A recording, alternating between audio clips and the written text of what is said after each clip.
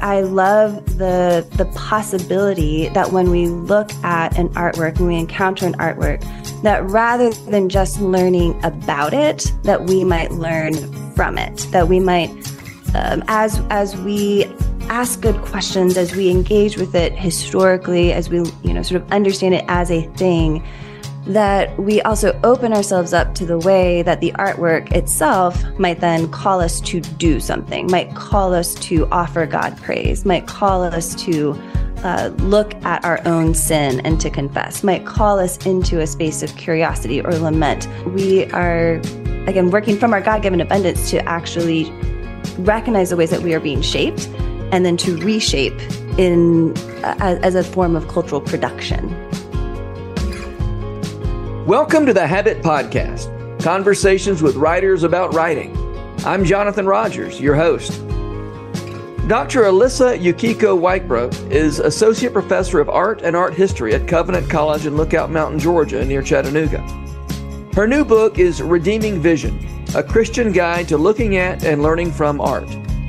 In this episode, Dr. Weichbrodt and I talk about embodied vision, loving vision, and transforming vision, as well as the importance of paying attention to what you see before making claims about what you think. Elissa Yukiko Weichbrodt, I'm so happy to have you on the Habit Podcast today. Thank you. It's great to be here. I'm excited about your new book, Redeeming Vision. Help me with the subtitle. It is a Christian guide to looking at and learning from art. Great. Tell me about what this book is about. Let's start there. Yeah, so this book is a field guide for how to look. There are a number of rich theological arguments that are already out there for why Christians should engage the visual arts, but there hasn't yet been a really practical guide to equip Christians, to equip the everyday viewer to look at art and images in a productive way. And so that's what this book sets out to do. Yeah, I have to say it is very practical. Good. Here are the categories in which to think, or is that am I using the right word? Line, shape, color, value, these things that I knew all those terms, didn't know what to do with them. And it was just good to see, here's the whole list. Yeah, well, the first 3 chapters, right, are just sort of introducing you to practices of looking. So here are the vocabulary, the first steps, here are helpful questions. And then the remainder of the book explores different categories and genres of art using case studies to model the kind of generative looking that I'm hoping to equip people with. Yeah, yeah. So you say early in the book, in the introduction, I think, that faith gives us not so much a fence to tell us what to look at and what not to look at, but rather a path. I do. I think that so often Christians read something, like Philippians 4:8, and they read it as a sort of content warning. So like, I can't look at things that are not just or not lovely, that don't have moral excellence in them. And what I'm struck by is then the friction between that and other examples that we have in Scripture where God calls his people to gaze upon something that is unlovely, right? So I give the example of the prophet Ezekiel being told by God to do things that are very not aesthetically pleasing, that make our stomachs kind of turn over just reading about them, or thinking about the faithful women who observed Jesus' crucifixion. That is not a visually pleasing or morally uplifting sight. Yet they're called to bear witness to that. So if Philippians 4:8 isn't so much a checklist of a content warning, can we understand it instead? Can we understand Scripture instead as a guide for how we should look? That this is more about an orientation of looking rather than just thinking about what subject matter we should or should not look at, or what kinds of form we should or should not look at. The book is really grounded in a belief that as children of God who are brought into the kingdom, that we work from a place of abundance. And so rather than just critiquing things that we see, or sort of like dissecting them, taking them apart, that instead we can actually locate the things that are true, that we can locate the things that are just, and we can see Jesus in unexpected places and then do something with it. So if the guide for the whole Christian life is love the Lord your God and love your neighbor as yourself, then that's a really good guide for how we should also look at art and images. You use the verb locate. So we're locating what is true, what is commendable, what is of moral excellence or praiseworthy. Could you say just another sentence or two about that verb locate? Sure. I suppose I'm thinking about the story where Jesus is eating a meal with tax collectors and sinners, and the religious leaders come in and they're surprised that he would be in this space. And the art historian and theologian Dan Seidel has really impacted me in my thinking about this. He says, why would we as Christians, we shouldn't be surprised to see Jesus wherever he is. We don't want to be like the religious leaders and be like, wait, you're not supposed to be there. If we believe that all truth is God's truth, if we believe that Christ really is preeminent in all things, then there's going to be that common grace. There's going to be glimpses of something that can still be that can be turned into something good, that can be made, that can be used for kingdom work, even in places that might surprise us. My husband likes to tell people that I study the art you don't like. When we're trying to explain to people what I do in graduate school, he would say, well, the part of the museum where you don't like any of it, that's the stuff that Elissa studies. And he's not wrong. But that's where I have in modern and contemporary art, the places where I don't initially want to be, I have been consistently surprised and humbled by how the Holy Spirit meets me there. That language of locating, it makes me think about the possibility, the word witness. I mean, witness is a kind of seeing. This is a book about seeing. And usually when Christian people talk about witnessing, it's, I am telling the world about something that I know about, God or the other world or whatever. But we're also called to witness what's around us, right? Yes. We're called to witness the world, and in locating, maybe we are bearing witness to other Christian people. Yes. Of what we've seen in the world or in art or whatever. Yeah, no, exactly.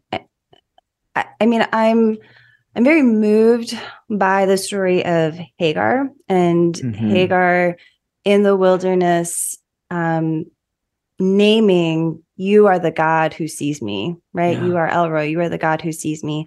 And how God seeing her in her place of distress is transformational. That simply God seeing her and saying, I see you, Hagar.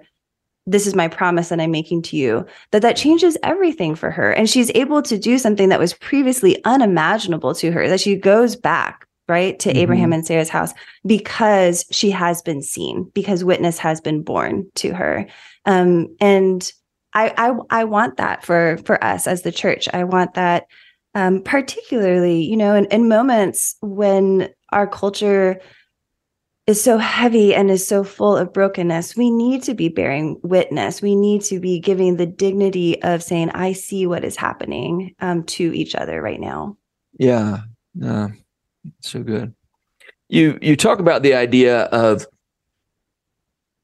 seeing art as not merely consumption, but it can be generative. We can, you say something along the lines of, we can be makers as we are viewers, which is not a self-evident idea, right? I mean, we think of the makers as the makers, the people who are producing the art, the creative work, and everybody else as a consumer.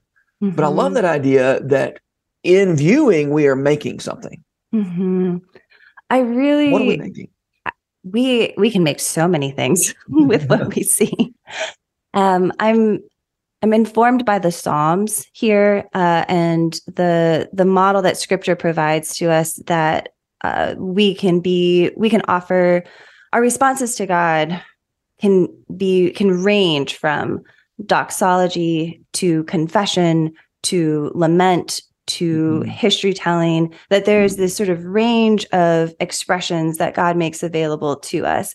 And I love the possibility that when we look at an artwork, when we encounter an artwork, that rather than just learning about it, that we might learn from it, that we might, as we ask good questions, as we engage with it historically, as we, sort of understand it as a thing, that we also open ourselves up to the way that the artwork itself might then call us to do something, might call us to offer God praise, might call us to look at our own sin and to confess, might call us into a space of curiosity or lament, that rather than simply judging an artwork and saying thumbs up or thumbs down, or being a passive consumer of advertisements or media, that instead we are, again, working from our God-given abundance to actually recognize the ways that we are being shaped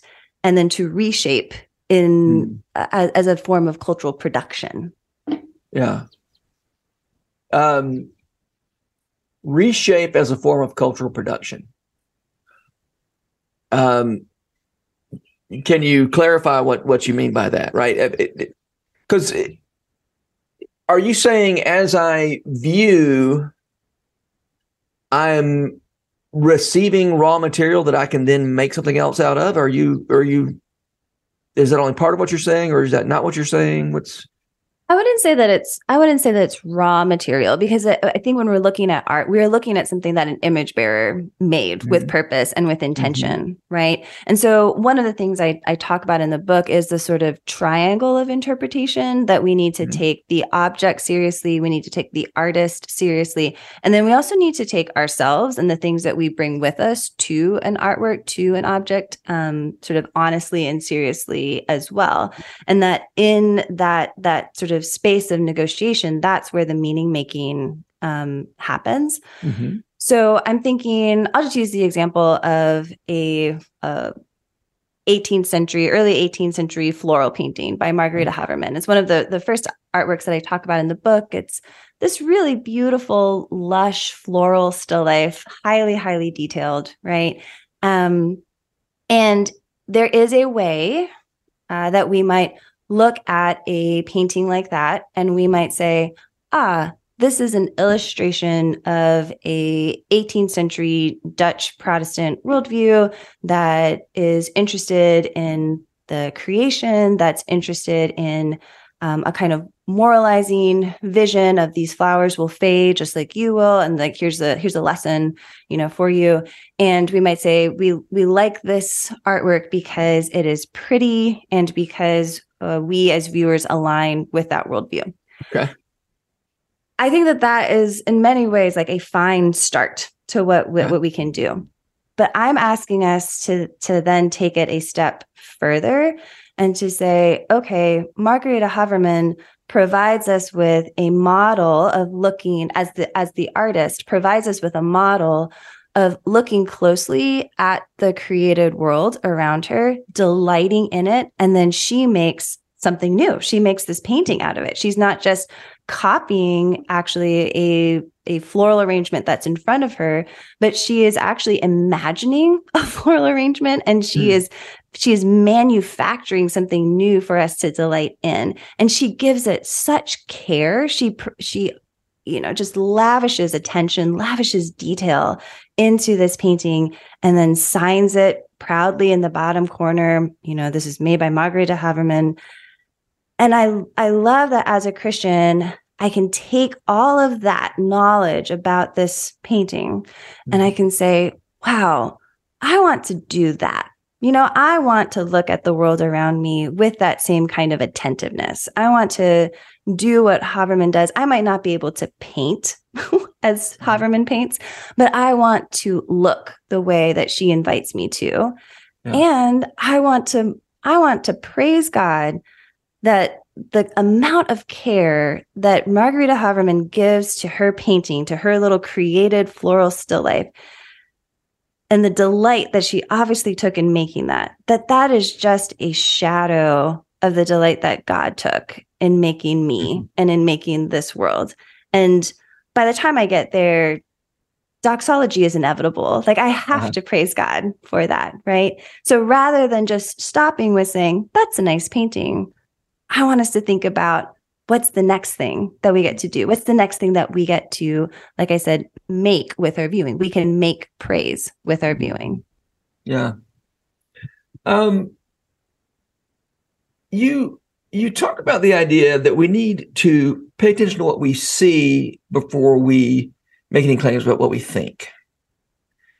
I love that idea. I think that's so important.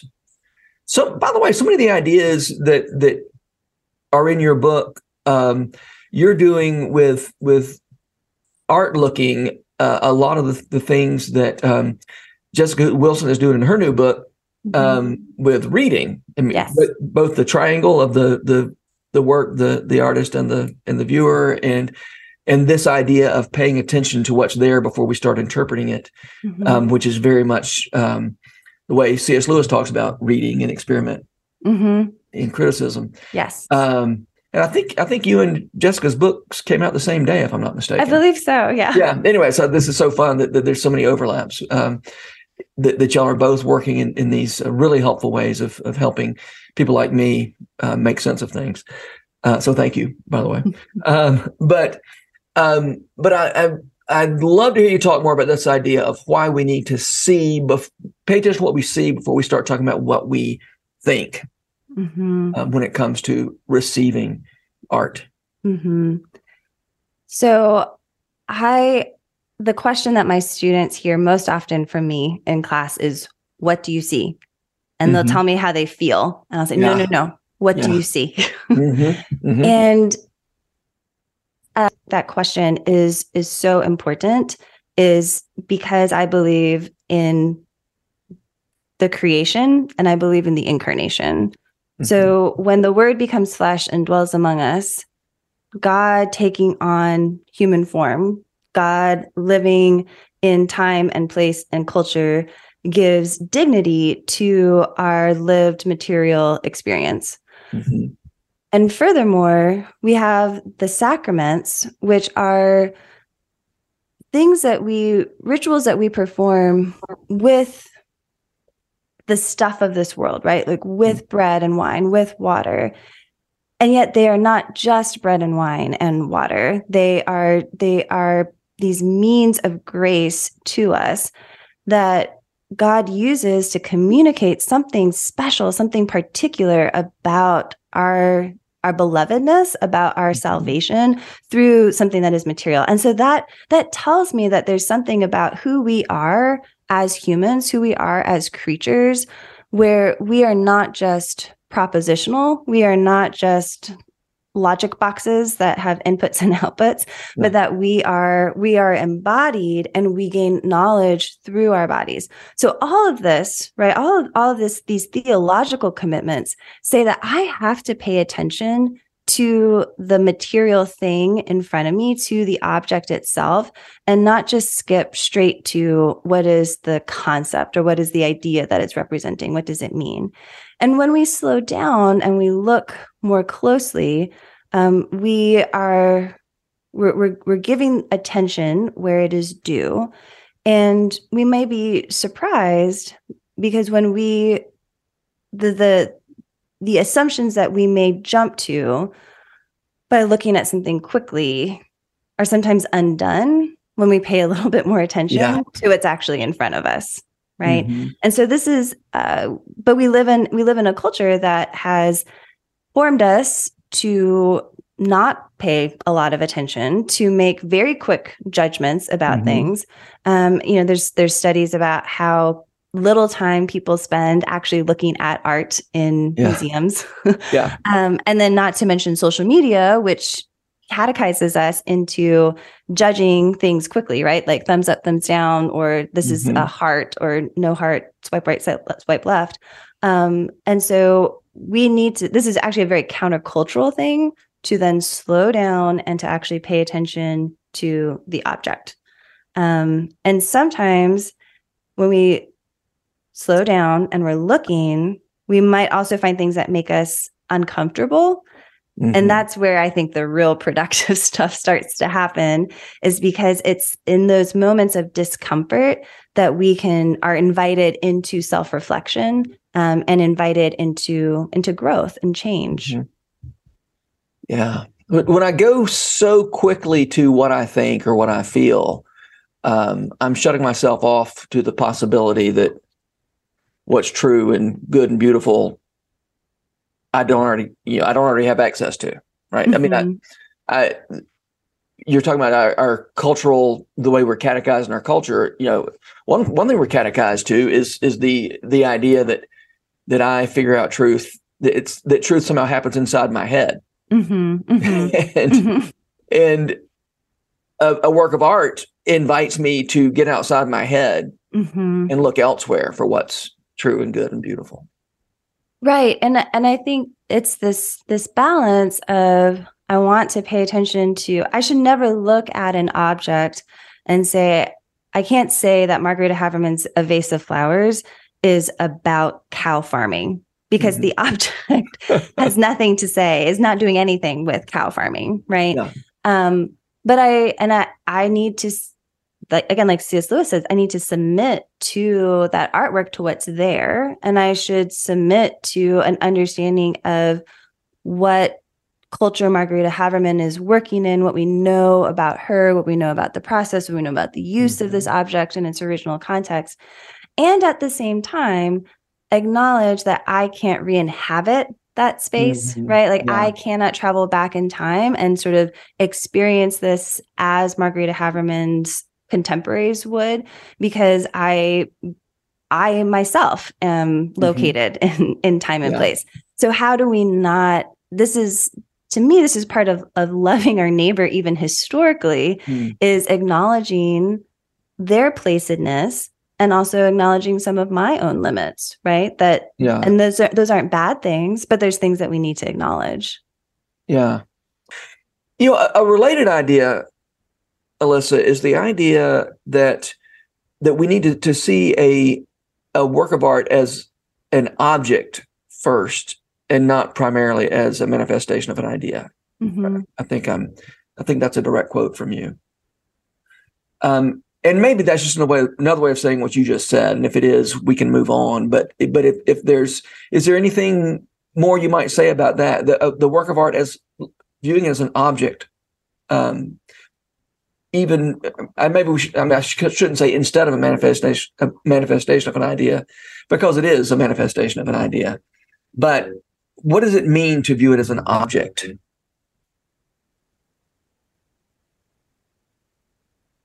I think encountering an artwork as an object rather than just a manifestation of an idea means that you are opening your whole embodied self up to it, rather than trying to clinically dissect it in search of some idea that lies below the surface or underneath it. I don't think that we can disentangle the idea from the thing itself. And so we need to encounter those things together. We need to be willing to walk into the San Zeno chapel and have that moment where your stomach sort of flips over as you look up at this mosaic ceiling and you see all these glittering gold tiles and 4 angels that are just barely touching a circle in the center within which floats the face of Christ. And there's light coming in through one window, and every time you move, the tiles start to shimmer and glitter a little bit.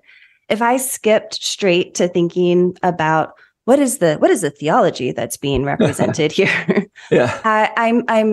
I'm missing so much of my own humanness because I am trying to separate myself. I'm trying to bifurcate myself into this mind and body when I'm both, and it's inseparable from each other. I am an enfleshed soul, right? Yeah.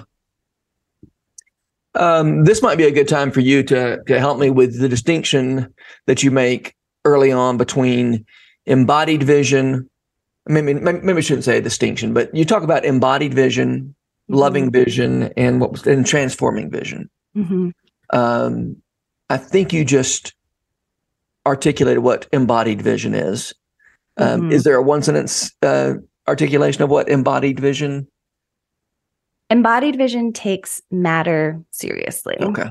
The matter of the art object, the matter of the artist in their own time and place, and our own materiality, our own matter in our own time and place. That's embodied vision. Yeah. And I hope I'm not getting off too far off the track here, but I'm so interested in the idea that you mentioned, I never thought about before, that of the five senses, vision is the one that lets us be the most remote from the thing that we are sensing, right? Nobody's ever there's no danger of, if we're talking about cooking and feasting, of us getting disembodied in our discussion of food, right? That's just always going to be embodied. Our experience of food is always going to be embodied. But it is possible to forget just how embodied it is to see a thing. Yes. Because by definition, you are away from a thing when you see it. The way that you aren't when you eat it. Right. And I'm really interested in an idea that's proposed by the philosopher Kelly Oliver, that when we are looking at something, what's really happening is that there's not actually distance between me and this object. That space that I perceive is actually full of light. And so she talks about this sort of texture of light and how vision can be reconceptualized as a kind of touch through light as a medium. And I love that because it makes me think about when I'm looking at artworks, that I am touching them with my eyeballs. I'm touching the same light that is touching this Bernini sculpture is also then bouncing off of my retina. And that helps me pay attention to the rest of my body as I'm looking at an artwork. Am I pulled towards it? Do I want to move towards it? Or is it something that sort of suggests, no, step away, take a step back? Is it something that makes my fingers kind of itch to touch it? Is it something that rolls my stomach over a little bit? Do I hunch my shoulders? All of these kinds of, do I mimic the pose of the person that I'm seeing? All of these ways are ways of looking that are embodied, that sort of acknowledge the complex creatureliness that we are. Yeah. So that's embodied vision. You speak of loving vision. What do you mean by loving vision? Loving vision, I'm thinking about sort of two things. One is that we are fundamentally, as Jamie Smith says, desiring creatures. We're not knowing creatures, we're desiring creatures. So if we understand ourselves to be driven by what we love, or as Esther Meek says, that we love in order to know, then when we're approaching artworks, when we're approaching our visual culture, we need to start with a loving orientation towards God and towards our neighbor. So rather than thinking I'm out here trying to dismiss artworks, or I'm trying to deconstruct them, or to criticize them, or to distance myself from them, there's something fundamentally different about approaching all of that from the position of love, of curiosity, of a sort of seeking out of something that might shape us. And then love also means that we are perhaps more willing to enter into spaces that are uncomfortable, because that's what love requires us to do. So if I want to love my neighbor and I am looking at an artwork by the African-American artist Carrie Mae Weems, and it's making me uncomfortable, I do not like the history that she is telling. It makes me sad. Loving vision says I need to step into that space of discomfort rather than removing myself from it. The loving vision is an orientation. It's a motivation for why we look in the first place. Yeah, that's good. And then the transforming vision. Tell me about that. So transforming vision, which is my favorite, transforming vision means that I'm inviting us to look, to engage with art and visual culture, open to the possibility that we might be changed in the process. That this is not simply about an object that is outside of us that we can sort of judge and be done with, but that if we are looking in a way that is embodied, if we're looking in a way that's loving, that we then might also be transformed. And that we might learn something, we might be cracked open in a way to something that that brings us closer to the heart of God. Yeah. So much of our media and cultural experience is sort of this choose your own adventure novel where I can watch the news station that confirms what I want to hear. And when I come to, you're in higher education, I come to a text to be read and I ignore the parts that, or I let it roll off me, the parts that I don't already agree with, or I don't in any way submit to the possibility that this text might change me. Right. Or even philosophy, the philosophy used to be this, people used to expect to study philosophy as a way of learning how to see the world. And now it's just sort of, let's study the way people used to see the world, And so that willingness to be transformed by what we see and what we witness is really, that's a really helpful thing to bear in mind. And so that's one of the things I appreciate about your book is this idea that we need to expect to be transformed by the things that we look at. Right. And, as Christian viewers who know our own brokenness, we should never be surprised that there's something that might need to be fixed. Right. Yeah. And I think that, another way to sort of think about this is that if we are looking at art with this understanding of that arc of creation, fall, redemption, restoration, that knowledge, that certainty is what gives us the capacity to love. That's what gives us the capacity to be open to transformation. There is nothing that we need to be afraid of when we are looking at art if we know that how secure we are in the love of Christ and in the work of the Holy Spirit. Now, that does bring up a question for me, though. Earlier in our conversation, we talked about locating that which is good and true and honorable, and the parameters from Philippians 4:8. How do we square that? I mean, in one sense, that seems one could interpret that as being of us having an expectation that we can dig around there in whatever we look and find what we're looking for. Maybe we're back to the choose your own adventure thing, right? I'm looking for truth, that which is true and good and uplifting or whatever, according to my lights of what is true and good and of moral excellence and praiseworthy. Like there's a way to get that wrong, right? Oh, sure. When I teach my class in women, art, and culture, I tell my students, I know you have a lot of reading. I'm assigning you a lot of reading. But what I need you to do this semester is also be reading through the New Testament and paying attention to how Jesus loves women. And the Mhm. reason I want you to do that, the reason is because I want you to have Jesus so in front of you that you are able to recognize where he is and where he isn't. Rather than, and the only way that you're going to know that is through the word of God, right? We still need special revelation. What we can do, though, I'm thinking now about an engraving by Paul Revere of the Boston Massacre that I talk about in a chapter on history in this book, and how that engraving, which is fairly well known, it has done a lot to shape some of our cultural imagination of the war for independence. The image sets up a very clear us versus them, good guys versus bad guys kind of dichotomy.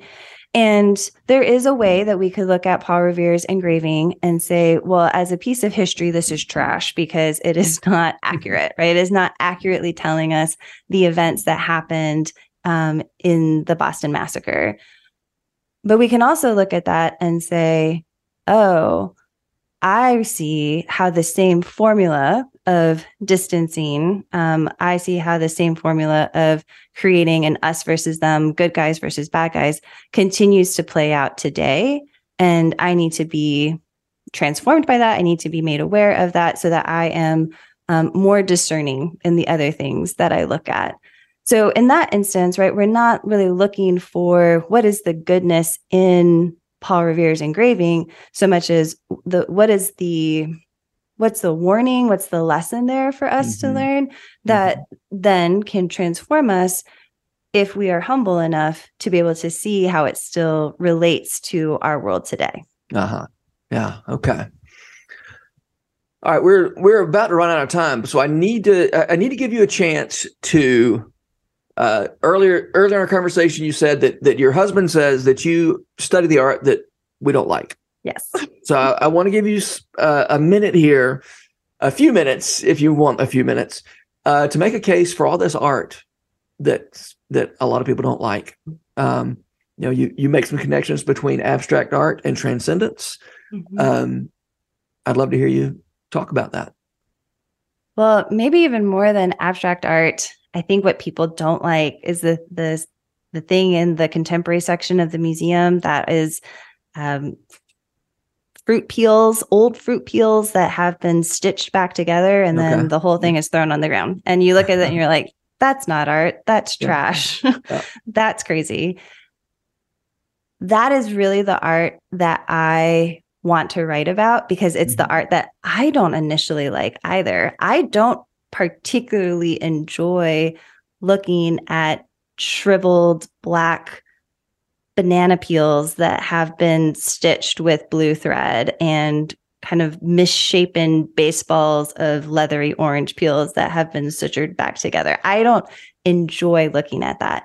But when I use my redeeming vision, when I look in a way that is embodied, when I look in a way that is loving, when I look in a way that's open to transformation, I find myself paying attention to those fractures and to the care that has been given to stitching those sad, desiccated fruit skins back up. And I think, wow, what is this artist? What's this artist thinking? What's this artist doing?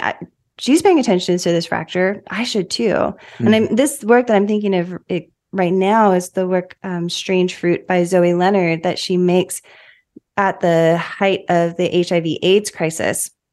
And she's taking things that would be discarded and is giving them this kind of care and attention and asking us, will we do the same? And I find that the reason that I want to look at that is because I find it so convicting about what I deem worthy of my attention, who I deem worthy of my attention. And I maybe need to be shaken up by a sad, dark banana peel on the ground that has been lovingly stitched back together to make me recognize the ways that I might not want to invest in things that don't seem worth it to me. but that is maybe exactly who God calls me to invest in. That's why I look at contemporary art. It just punches me in the gut and makes me need Jesus more. Yeah. Great. Well, will you tell me, last question, who are the writers who make you want to write? Or if you prefer, talk to me about the ways that art makes you want to go write stuff. The writer who makes me want to write is Eleanor Hartney. She is a art historian and journalist, and one of the first art writers that I read that made me feel something in my body when I was reading her descriptions of artworks. And I love her writing, and I love how accessible her writing is, because I always want my writing to be accessible to other people. The art that makes me want to write is the art that makes me uncomfortable, that gets inside of me and that I can't quite get rid of until I've sort of sat down, given it attention, and tried to work through what's there that is asking me to perk up. It's asking me to give it attentiveness. So that's the art that gets me wanting to write. Yeah. Well,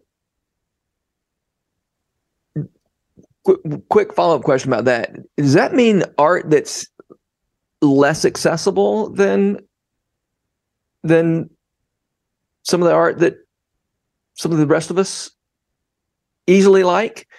Or is that what you're saying? Or are you saying something else? What perks you up about art? Sometimes the art that makes me the most uncomfortable is actually art from medieval churches that feels so mysterious and distant, even though it comes from my own faith tradition. There's art that feels strange because it's from another time and place, not just art that sort of I don't find aesthetically pleasing, but art that feels other to me. And so I think fundamentally the art that makes me want to write is the art that announces itself as being somehow different from what I expect and invites me into a dialogue with it, invites me into deeper attentiveness and transformation.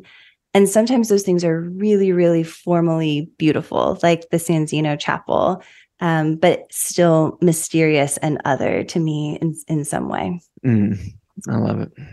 Well, Dr. Elissa Yukiko Weichbrodt, thank you so much for being here. This has been really fun to talk to you about this book, which I find very helpful. So thank you for the book, and thank you for this conversation.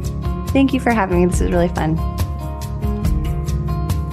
This podcast is brought to you by The Rabbit Room, where art nourishes community and community nourishes art. And all our podcasts are made possible by the generous support of our members. To learn more about us, visit rabbitroom.com. And to become a member, rabbitroom.com/donate.